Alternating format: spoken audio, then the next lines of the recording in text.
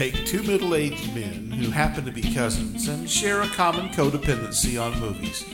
Put them in a room and tell them to talk about anything film-related. The result? An existential exposition of cinematic synergy we call The Finleys on Film. Afternoon, Mr. Finley. Mr. Finley, how are you? Good. How are you, sir? Good. Coming back at you guys from the Pod Palace. That is Joe's new garage. Okay. He's modest, folks. What do you think of the death penalty, Tom? What do I think of the death penalty? Death penalty, I am, as a rule, against it. And then there are times when there's a case and I'm like, yeah, that person's got to go, you know? Yeah. Is this just a feeling or is there a definite line? I feel, you know what? My line is, God damn it, I don't, yeah, I disapprove of it. Yeah. Me too. But Susan Smith, there's like the woman who, can put her kids in a car and then dumped it into a lake. Well, littering shouldn't be punishable by death, Tom. Yeah, but it fucked up the fishing in that area for weeks, months, maybe. It's an ecological concern then. Yeah, ecological, man. Ecological terrorism, really. Yeah. Yep. Yeah, I kind of feel, it seems to me like it just seems wrong. I'm kind of a liberal cunt, but I just sort of feel like, yeah, what are we doing? I'm with you. It doesn't really do it. I'm such a liberal cunt. Like I don't like the idea of state murder. It's crazy. I'm not a fan of it. Like even we might lose some fans on this one. It's all right. Both of them. Yep. But even when they said was it Osama bin Laden got killed? I was like, yeah, that didn't make anybody safer. Like, no, that was a lot of money to bring down one guy who became irrelevant about halfway through the game there. Yeah, well, then you go back to the feeling part of it, right? So, like, there was and I forget his name, the Olympic gymnastics teacher coach who was just put away for basically the rest of his life, and he had sexually assaulted like 140 girls over decades. And the judge, some people are getting on this judge's case for acting unprofessionally, which I suppose she did, but she gave him 140 years or something, and she said, "It's my pleasure to essentially sign your death warrant, sir." And I kind of feel like, I get where she shouldn't be doing that from the bench, but I also sort of get like, it is your pleasure. Of course it is. There's a visceral want to take somebody's life who's taken a life, right? Yeah, it just yeah. is there. There's no way around that. But again, a liberal snatch. I'm not into it. Yeah, I think it's wrong. There's the official us. Yeah. Then the unofficial us. Yeah. And then I think that duality is fine. I can live with it. I mean, look, this is a clumsy way. I have nothing but clumsy ways of opening these episodes, and this is a clumsy way into our Susan.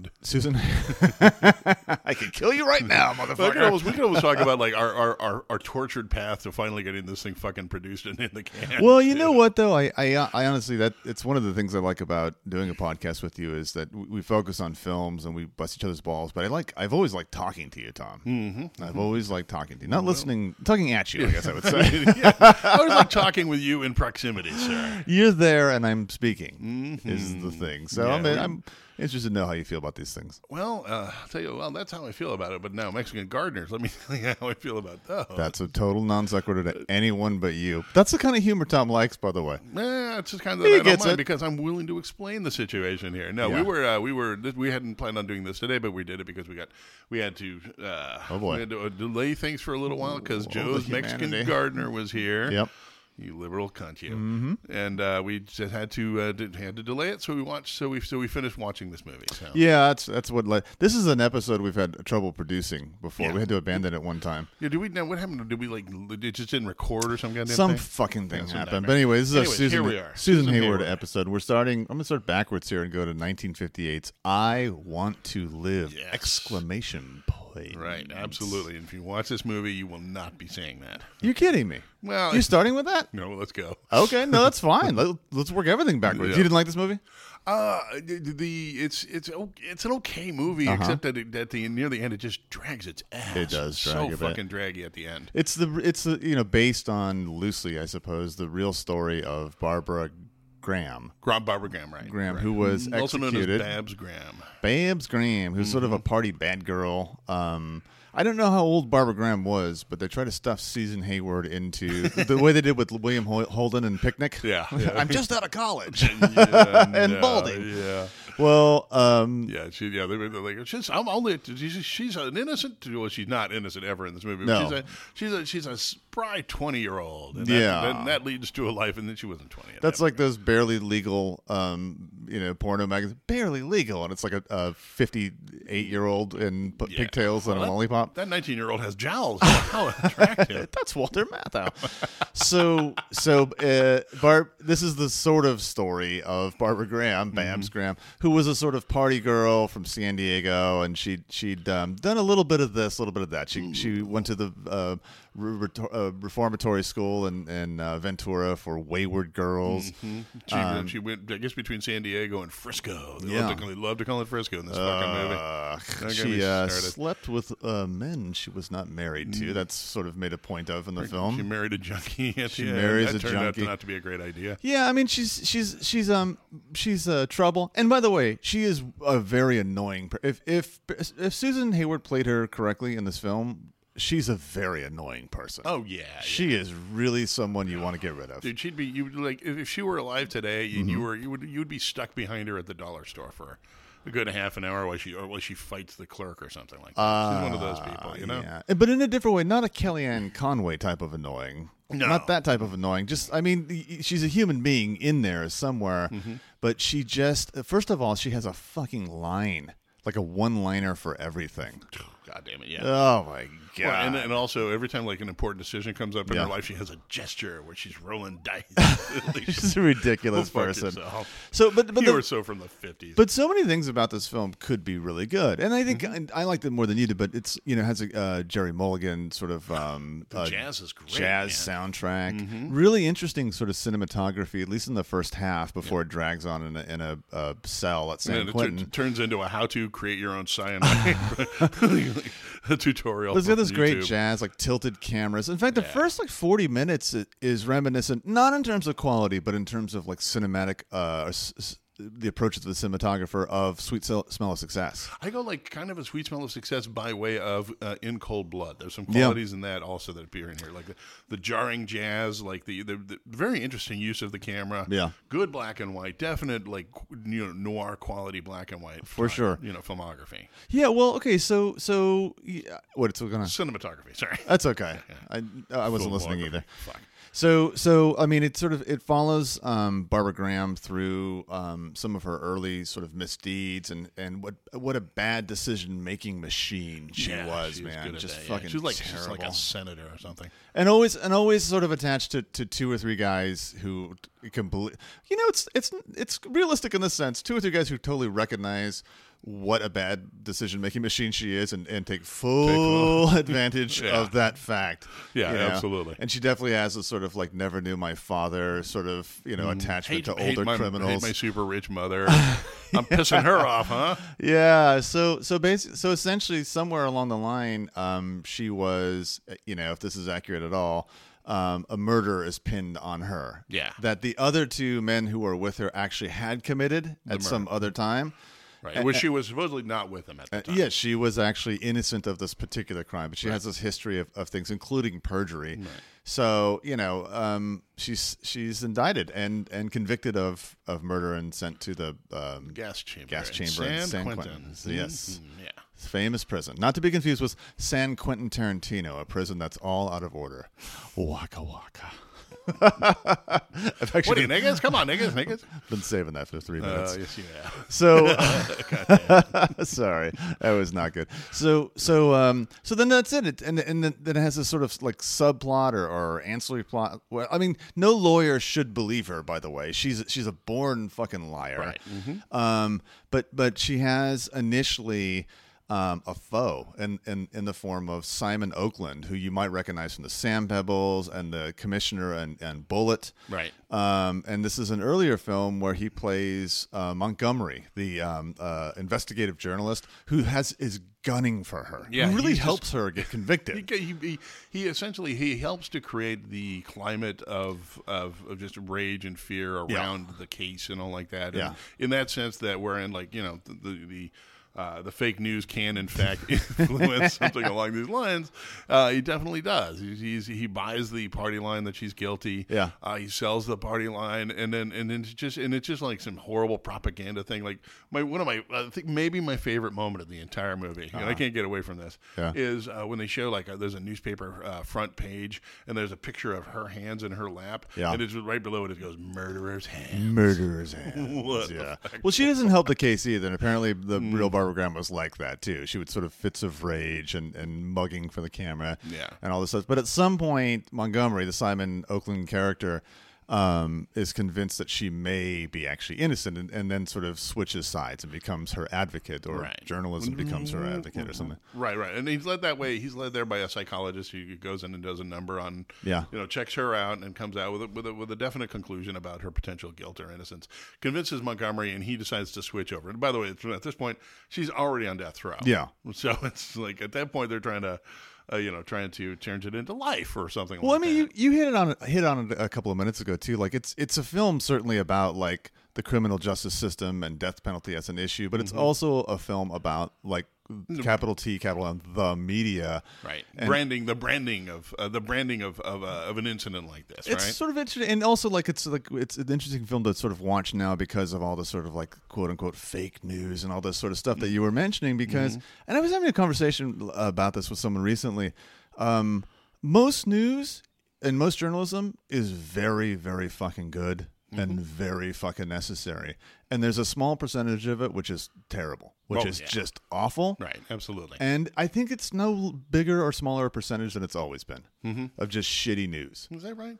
Well, I think it's probably bigger and larger in a sense that there's more of it, for sure. I mean, not just because we have more avenues of receiving it, but those avenues are on a 24-hour cycle. But we also didn't have a way of critiquing it before.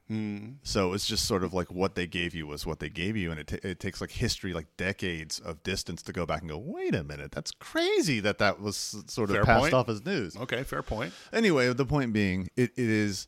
Fox is cool. I get it, Joe. Yes, that's right. It's fair and balanced, as I understand. Yes, okay. It's like Barbara Graham. Yeah. Well, and so the film is, I mean, look, so much of it is kind of like, in order to have us understand what a misunderstood person she is and how it's right to understand her as an asshole, all of those sort of qualities of this dynamic character, the film does crazy things. Like she insists on wearing her high heels to the gas chamber. Right. And the prison's like, well, fine. What are we going to do? What are we going to do? What are we going to do? Kill her? Come on. As we take her to the gas chamber. Yeah, absolutely. And also, it's weird because it's kind of it is in a sense it's a propagandist piece playing both sides against the middle to a certain extent. To a degree, and it's also not subtle at all. Not subtle at all. What is it? It's like goes from like a clock face to like as she looks up at the clock, and then the next thing is the round like wooden thing where the gavel comes down on a judge's bed. And there's this really wonderful subtle foreshadowing when she makes her last decision to do a job and a guy's building a house of cards and the house of cards falls. Right. Well, it also has one of the guys who rats her out pushes the house of cards over. Yeah. It's pretty not subtle. And So. Yeah. And but now that being the case, and Susan Hayward, I think, does a really great job in this movie. Yeah. There are times when she just chews the fuck out of the scenery on this thing a lot, but that's the kind of character that she's playing. She's playing this emotionally not stable person. But I've only ever known Susan Hayward as exactly that. She's a little like Barbara Graham. She's to some degree she's likable, and then other times it's like, holy shit, shut up. Everything's just crazy, Right. Now that's true from us Finleys. Now the original Finley had nothing but the hots for this broad. I don't recall that. Uncle Rich? Oh, my dad. Oh, your dad. Oh, yeah. You're kidding me. Oh, my God. Would put her on like a hat. He would say shit like that to me when I was 5. By the way, that's where I come from. Yeah. Funny. I had no idea. I always pictured like a Bugs Bunny thing. No, taking his ears in to a bathing cap. Okay, great. Then I realized that vaginas didn't do that. So. Let's take that joke to the gas chamber. Oh, no need. It's dead already. So anyway, I like the film. I mean, it's over the top. I wouldn't give it more than a 7 out of 10 or something like that. But I think it's appropriately over the top. I'm interested in the fact that it's also a film from the late 50s that is sort of pecking smallly away at the issue of men and women, because she is treated differently. Like, well, if she's innocent, what was she doing with those cads who were murderers? Well, you get to hang out with murderers and not be, executed for it. Right. For being a whore, essentially. Yeah, essentially. Yeah. I just like, this is also one of those great movies that does this thing where they equate, the sort of the criminality of that, of the given time with like the new hip music of the time. Oh, this yeah. is definitely one of those. Like, it starts off in a jazz club in Frisco with Jerry Mulligan himself on stage, rocking. Oh my God, doing such a great. Yeah. Anyways, good music. But and there's dudes next to the bathroom doing reefer. Yeah, a black and a white passing the reefer back and forth. The willies. Yeah, so I liked it. It's not great. I'm willing to not see this film for quite a while. But it's great, and I have the soundtrack, and it's magnificent. It's a magnificent soundtrack. I'm not I give this like a 5 or a 6 as a movie goes. I think it's about a half an hour too long at the end. Yes. Although it is tense, wouldn't you say? There is some tension. Even though you know the ending, it's still tense. Yeah, absolutely. Well, so let's go back in time. That's the go back in time sound. Oh, I got you, buddy. No need to spare fucking no expense to add to the production values of this show. To 1955's Soldier of Fortune. Oh, yeah. Now, Soldier of Fortune is, really, at the time, certainly must have been a Clark Gable film with top billing. Absolutely. But I think she's every bit the player that he is. Like she shares the movie equally with him. She pulls her freight rather well. And in fact, I would say this: Clark Gable, having sort of like started coasting into his tired self, she's better than he is in this film. Really? Well, in that he's just drawing on Clark Gable-ness in this film. Yeah. And she's actually doing something. As over the top as she could be as an actress, she's actually doing something. He's at the De Niro Al Pacino phase. The thing I'm known for, that's what I do now. I like those I like those late 50s Clark Gable films like Teacher's Pet and Run Silent, Run Sheer Deep. Absurdity of him being active as an elderly person that he totally obviously sleeping with Marilyn Monroe. Yeah, but anyway, so this is I would say a little bit even more her film, and it's really about a woman, a wife, if you will, the wife of Louis Hoyt, a journalist in China, and this is Hong Kong. Okay, and so Louis Hoyt, her husband, goes missing on assignment, and he's a real sort of like border crosser, if you will, an investigative journalist. Are we sensing a pattern here? So, Susan Hayward goes to find him. Yep. And she's sort of given immediately the sense that there's just no use and it's a corrupt place. But there is one British. Well, the British were so good in China. We'd have those good men. Absolutely. Good men. Good men and stout. Who understands, who has a bit of a lead. Right. And so he sort of keeps her hopes alive initially that he might have a lead on her missing husband. And it would be of benefit that the British Empire could sort of solve this case of the missing American journalist husband, rather than... Go ahead. No, I just want to back it up really quickly here. Back that because he's a journalist in Hong Kong, but his investigative journalism brings him over to mainland/communist China. Manchuria, China? What's that? Manchuria area?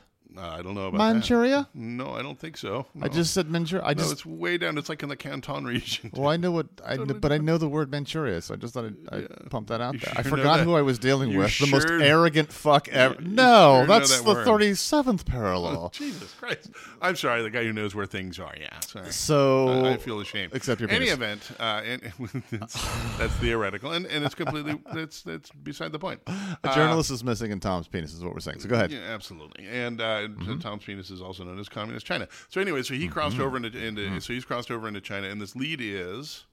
What are you saying? From the British guy. The British guy's got a lead as to where her husband is. Yes.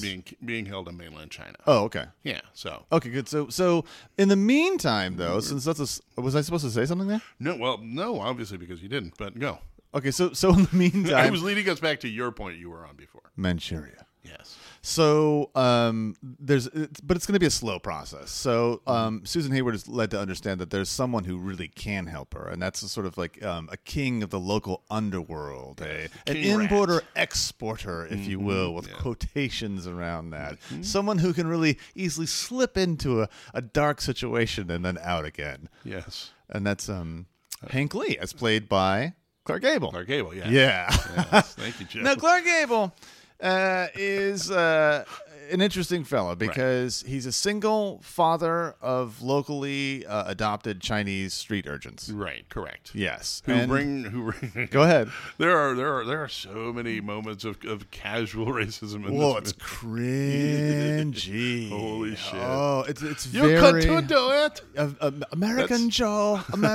Just ridiculous. Ugh. Take a bottle and fill it up with cold night air and let it out during the day when you want to sleep. That's what like. That's a line from the movie The Daughter, and the son who thinks that every American has shot a bad guy with his Colt 45, and he's wearing a little plastic cowboy thingy. It's pure insanity, and of course, it's the same sort of thing. It's an extension of the British Empire and the way the British looked at themselves. Because Hank Lee, this sort of exiled American who misses his homeland so much that he has an actual LP recording of the sounds of Chicago, his hometown, that he listens to over breakfast.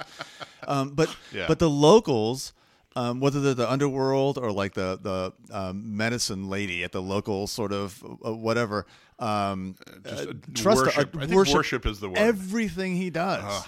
He takes care of Mama San. Yes. Oh, it's embarrassing. It is really embarrassing. And the super competent, kind of comforting to white people to watch. Well, yeah, of course, naturally enough. And why oughtn't it to be? Because it was made for them. Now get this, folks, because this is a real twist to the film you won't expect.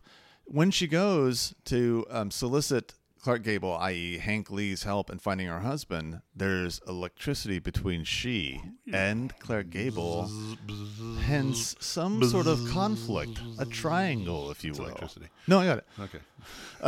So... wasn't explaining it for you, dummy. The hair on your head stood up. So Clark Gable agrees tacitly to go help find the husband. Right.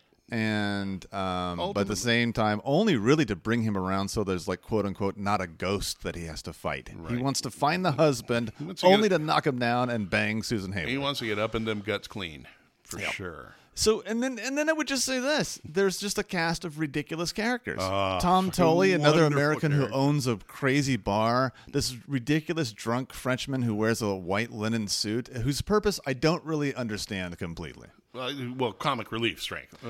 Yeah. Comic relief and to be like the French guy, like the other corner of colonialism, I suppose. And then the other aspect of 1955 American filmmaking, which is really to occasionally show how awful communist China is. Oh, yeah, of course. To its people and to outsiders. Mm-hmm, mm-hmm. Even though they're just mostly they manage to look drab as fuck, and that's that's pretty much yeah. Well, that's it. Communist China. I like now. The thing is, I don't know that this film is any better than I Want to Live as a film, but I can tell you that I love this film. It's Soldier of Fortune. I love this film. Yeah. It's got a great soundtrack. Yeah. But I think there's a reason it's not well known. It's a guilty pleasure at best for us, I think. I guess so. I mean, it falls into that category. Like the casual racism is cringy as fuck throughout this thing. Like right in the middle, every time they go into the bar, it basically turns into Donovan's Reef, which is a terrible bar fight, which is terrible, an unbelievable bar fight. Yeah. Character, it's a flaw. It's a dreadfully flawed movie, but I love it. But I enjoy the shit out of it. And Tom loves it too. And I don't know anything else about Susan Hayward but these two movies. I got to be honest with you. Yeah, I think of maybe a couple of others, but not right off the top. Well, that's it. So I heartily recommend the second and tacitly recommend the first. Yeah, I'm gonna definitely. I'll recommend both. I think both are worth watching. I'm just like I said, I have my reservations about I Want to Live. Yes, it's long. It is a little long. It's a little boring at the end, but okay. Yeah. Any business, Tommy? Well, come check me out at TomSmithComedy.com for dates and such. Check us out here at Finley's on Film. We really need we would really like some help with Patreon. If you could find it in your little hearts to do so, that'd be great. Yeah. And that's pretty much Rate and review us on iTunes. Did you say that? No, you did. Rate and review us on iTunes. Twice. Okay. Okay, we're good. See you, folks. Jackass. Love you. Bye.